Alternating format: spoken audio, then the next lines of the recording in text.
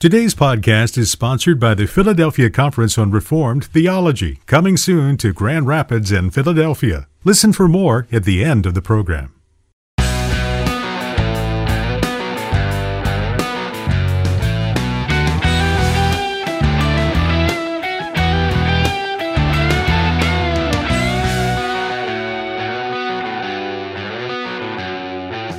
Welcome to Mortification of Spin, a casual conversation about things that count, with Carl Trueman and Todd Pruitt. Mortification of Spin is a weekly podcast from the Alliance of Confessing Evangelicals. Let's join this week's conversation.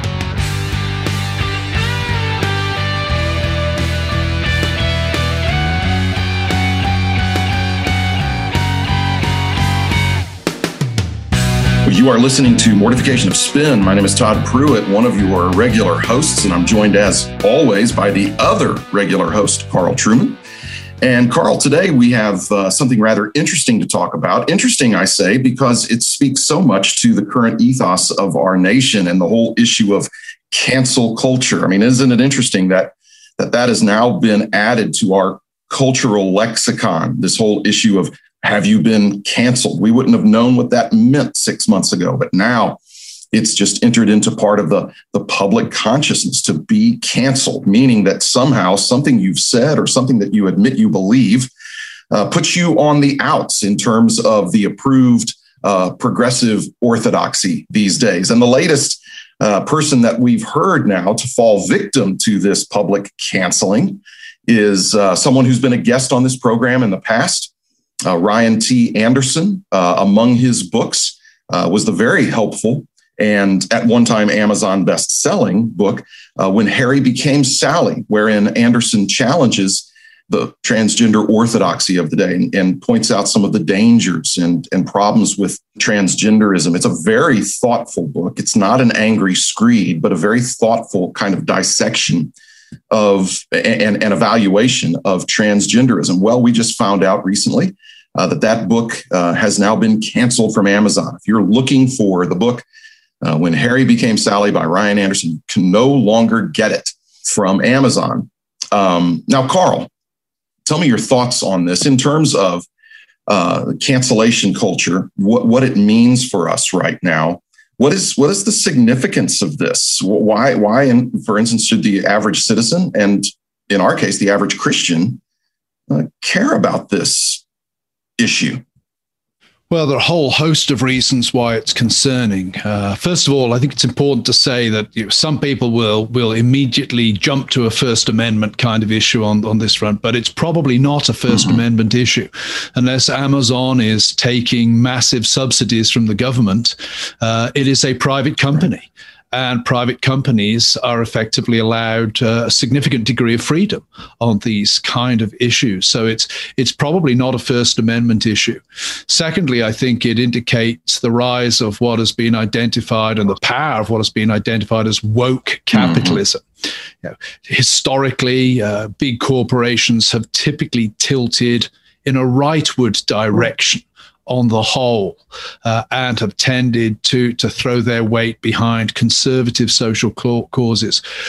We've seen really in the last 5 or 10 years an interesting phenomenon emerge, and that is corporations, big corporations, wealthy corporations, tilting leftward and beginning to use their power to influence social policy in a leftward direction. Thirdly, I think it points to the massive inconsistency of what's going on. I've just Googled Adolf Hitler Mein Kampf on Amazon. I can still buy several editions of Mein Kampf if I wish. But with Mein Kampf, you can pick out the meat and spit out the bones, Carl. Yes, but let's not even go there today. That's a program in and of itself. Yes. The other thing is that for the last so many weeks, I've been getting an email about once a week from Amazon recommending a book to me called Technological Slavery. Looked quite interesting. When I clicked on the link, I noticed it was written by a Theodore Kaczynski. Name rang a bell, so I Googled, see which university does he teach at, etc. It's actually, he's the Unabomber. So Amazon is actually not just stocking the Unabomber's works, it's actively promoting them to people like me. What I have searched for on Amazon that has put me on the, if you read this, you might like works by the Unabomber kind of list. I have no idea. But to go back to Ryan, we're now in a situation where Ryan Anderson is apparently less socially acceptable to Amazon than the Unabomber. And that, I think, it shows how arbitrary the sort of the politics of wokeness are. We've seen it before. We saw it with the NBA getting their knickers in a twist over bathroom policy in the Carolinas, at the same time as groveling before the Chinese Communist Party, which has perpetrated, continues, I think, to be the world's greatest perpetrator of crimes against humanity in our generation. So this inconsistency is not a surprise, and it's pandering to the trendy tastes of middle-class progressive America. That's essentially what Amazon is doing at this particular point. It's interesting. Our President Joe Biden, was asked in a press conference about China's persecution of Uyghurs people, and he said, "Well, they have a different set of norms." Was his explanation? Yeah, they persecute innocent people. We don't. That's the cultural difference. Different cultural norms than we do. So I was attending a meeting within the last month and a half of PCA pastors. We'll leave it at that. And one brother began to tell us about how the church, the PCA specifically, needs to stop worrying about various issues. And his thesis before us was, and I'm not putting words in his mouth or exaggerating in any way. His thesis was the PCA, the church in America, broadly speaking, also needs to throw all of its energies behind combating white supremacy. He said, he specifically called out secularism as an issue that the church does not need to address or be concerned about. And he also called out what he called all these other, quote, political issues that conservatives are concerned about. And of course, in that, we know the sorts of issues he was referring to when he says, quote, political issues, things like abortion and homosexuality and transgenderism, those kinds of things, which have such strong now political components to them. And of course, most of us sat there stunned at hearing that encroaching worldliness is not a problem that the church really needs to worry about. And one of the things I thought about as thoughts were racing through my mind were, now if Christians bring up the issues like freedom of conscience and religious liberty, I've heard it said specifically that any concern about religious liberty, and I heard this from a Presbyterian pastor, any concern about religious liberty is selfish on our part. And it seems to me that is a highly short-sighted view that gives no consideration whatsoever, not only what is for what is good for our brothers and sisters, but for what is good for our unchurched and unbelieving neighbors, that actually religious liberty is good for them. Freedom of conscience is good for them. And I hear from my progressive brethren all the time that I'm supposed to care about the flourishing of my neighbors. And how there is this disconnect that religious liberty and freedom of conscience are somehow detached from my neighbor's flourishing. I'm utterly confused by that. What are your thoughts on that? Yeah, well, I think there are two issues there. One, there's the gospel issue. And, to preach the gospel, well, we have to preach the gospel anyway. And it's better to preach it in a land where you're not going to be subject to criminal penalties for doing so. I would say that is a sensible good for which we should pray. And there can be nothing better for our neighbors ultimately than the gospel. So there is, if you want to call that a selfish concern, it's certainly a church specific concern. But the broader question, I think, of freedom of speech and freedom of religion that are, in my mind, two sides of the same coin, essentially, is that if you don't have those and they're not protected, you're really handing power over to a rather arbitrary way of enforcing speech these days. That we see that with Amazon, with the rise of very powerful corporations able to not completely censor Ryan Anderson. Ryan Anderson is not under arrest today, as far as I know. I mean, he's still a free person, and he's still able to speak his mind on issues. But big corporations are able to tilt people or tilt things in certain directions. And as is becoming increasingly obvious, able to inflict severe social penalties, not criminal penalties, but social penalties on those who defy the trajectory. And what I would say to the people at this meeting of PCA pastors would be, look at what's happening. Today's orthodoxy is tomorrow's heresy. In a situation where there are no objective criteria, when freedom of speech is not being protected, they can easily come for you tomorrow. And I would say to people in the PCA, don't think that being correct on the race issue will ultimately protect you. Right. The race issue is just the flavor of the day. There will be another flavor next week, or next month, or next year, or next decade. And unless you're prepared to go all the way with that, the revolution's going to come for you. A meeting of PCA presbyteries is almost by definition a meeting of cisgendered males, to use the trendy language of gender theory. Well, cisgendered males, pretty privileged. And this is going to come for you. And simply saying, well, I was right on the race issue, that's not going to protect you at this point. Simply saying, if you change your mind on the gay issue, I was right on the gay issue, that's not going to protect you either. Because it is the nature of what's going on to be continually, we might say, regenerating the identity marketplace. And you're going to find yourself in real difficulties if there are no protections for freedom of speech in our society. And the thought occurs to me as well, as a pastor, I think about the impact of these things on the people I serve. And so I have teachers in the congregation that I serve who now use the language of, we just keep our head down, that they are genuinely concerned about losing their jobs. I know of teachers that have now found other employment. We have teachers in the church I serve that have found other employment because they see the writing on the wall. Just by virtue of the fact that they are Christians and therefore bound by conscience to not give ungodly counsel to their pupils, they saw that they had to leave the profession that they loved. Now, are we thankful that there are other options for them? Yes, but is this the society we want to live in, where we basically are telling anyone who believes what Christians have always believed need not apply to anything in education, or that sort of, that's very concerning. And given that they're my neighbor and I'm supposed to love them and desire their flourishing, it seems like that ought to concern me.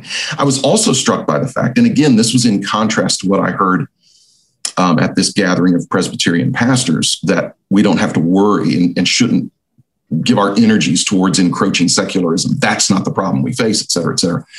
Was within the last 2 weeks, I've heard from 2 families in my church whose junior high daughters will not any longer use the restroom at their schools because of the order in Virginia now that students be allowed to use the restroom of their own gender identity. Now, there's a few of us out there that know that junior high boys and senior high boys might make foolish decisions. I don't know. I've heard that that's the case. But there are at least a couple of junior high girls in the church that I serve now who, and I'm just going to be very clear what their parents have told me, they will not drink anything before school, before they go, so that they can last the whole day without going to the restroom, because they are so anxious and intimidated of the kinds of things that go on. And it's not just the transgenderism. If there are people out there saying, oh, well, the adults will monitor this, wrong. There's drug use that goes on in these suburban junior high and high school facilities. And now to add this layer. So as a pastor, I'm seeing this transgender ideology, encroaching secularism, quote, political issues, having a direct impact on the men and women I serve. on their children, on their families. And so I say the church better be concerned about this. Christians better be concerned about this because, as you say, it's coming for them in one way or another. Yeah, and I think it's about time some of these so-called woke pastors woke up to this fact.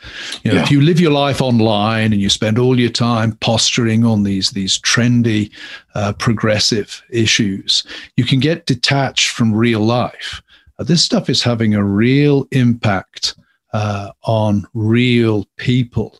That's doing an awful lot of damage. And I think that has to be addressed too. Sadly, it's going to have to come down to lawsuits. It's very clear that in the United States, everything now defaults to the sort of the judicial tone, right and left. But I think there are some signs of hope there.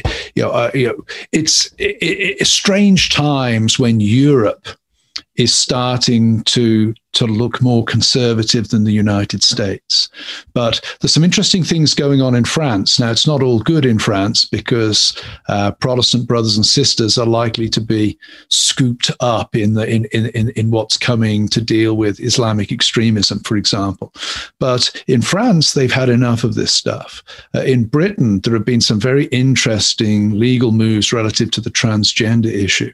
And I am more optimistic on the transgender issue than on most of these other progressive causes, simply because I think transgenderism, it threatens too many people, not least the bodies of those who are being experimented on. And it represents, doesn't it represent kind of an inner conflict within the left itself? I mean, you have bodies within the left that are warring over transgenderism. Yeah. Yes. In fact, it was interesting. Somebody emailed me this morning and referred to me as this sort of an emerging voice on the post-religious right. And I wanted to drop him a note and say, actually, I'm a man of the center. Politically, I've not shifted since I wrote Republican. On a lot of social and economic issues, I'm not a conservative at all. What's ironic is that the identity politics issue presses us all into the conservative camp at this point. And I think that speaks volumes, that when we finally get back to some of the real issues in society, when we get beyond the middle class obsession with identity, the political spectrum will look very, very different to what it does at the moment. These are issues that in some ways make Todd, my enemy is my friend. You're my friend now because we share enemies at this point. Hey, let me ask you this before you wrap us up. So Ryan Anderson's book, When Harry Became Sally, has been canceled. You know where I'm going with this. Your bestseller, which is a wonderful book, most important book of the year. I agree with Rod Dreher. Come on, let's be honest. Now, it's not an angry screed. It can avoid some of the obvious criticisms that the left levels at other pronouncements on transgenderism and that sort of thing. But clearly, your book does represent a specific critique of that. And I wonder how long it is before they come after Carl Trueman. Who knows? I mean, Ryan's a big name and he heads up a big organization. He's an obvious scalp. I live in the middle of nowhere. Nobody's ever heard of me, so I can fly under the radar. All it takes is one letter to Jeff Bezos, people. Again, and I think being banned from Amazon would massively boost my sales. So if anybody fancies doing that, my wife and I would love to buy a holiday home in Italy. So if Amazon want to ban me, that would be fantastic. But I hope that some kind of sanity emerges from this. We're less than 24 hours out from the banning of Ryan from Amazon. I hope that even by the time this program airs, maybe that decision will have been reversed. I'm not in the game of thinking everything has to get worse all the time. I'm not confident that will be the case, but I hope so. And as I close, I would urge anybody listening today, let's pray for these things. We need to pray to the Lord that He will change hearts in our society. Let's not forget that we're supposed to focus on the things above. The things we're talking about today, in some sense, they are all passing away. Yes. Todd and I won't be around in 50 years' time. We'll have passed away. Let's not get too anxious about the things that are passing away, but let's take them seriously. Let's pray about them. Let's use our civil rights to pursue these issues graciously, legally, appropriately, but in the public square. Let's not surrender on that front and assume we're going to lose. Let's pursue this graciously, but let's not forget that ultimately it's the things that do not pass away that are to be where we set our hearts. Well, thanks very much for listening to Mortification of Spin. We hope you found this program helpful. Please visit our website, mortificationofspin.org, and there you'll have a chance, we hope, to enter to win the newly banned book by Ryan Anderson. Who knows, that book could be shooting up in value right now, having been subject to the latest blacklisting from Amazon.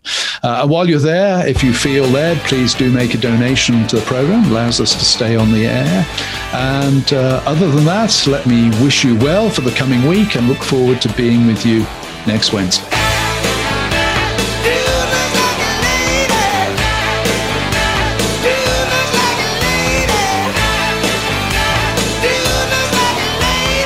Thanks for listening to Mortification of Spin, a podcast of the Alliance of Confessing Evangelicals. For more on topics like this, visit mortificationofspin.org, where you can find other articles by Carl and Todd, browse the archive of past episodes, and make a donation. We'll talk to you next time on Mortification of Spin.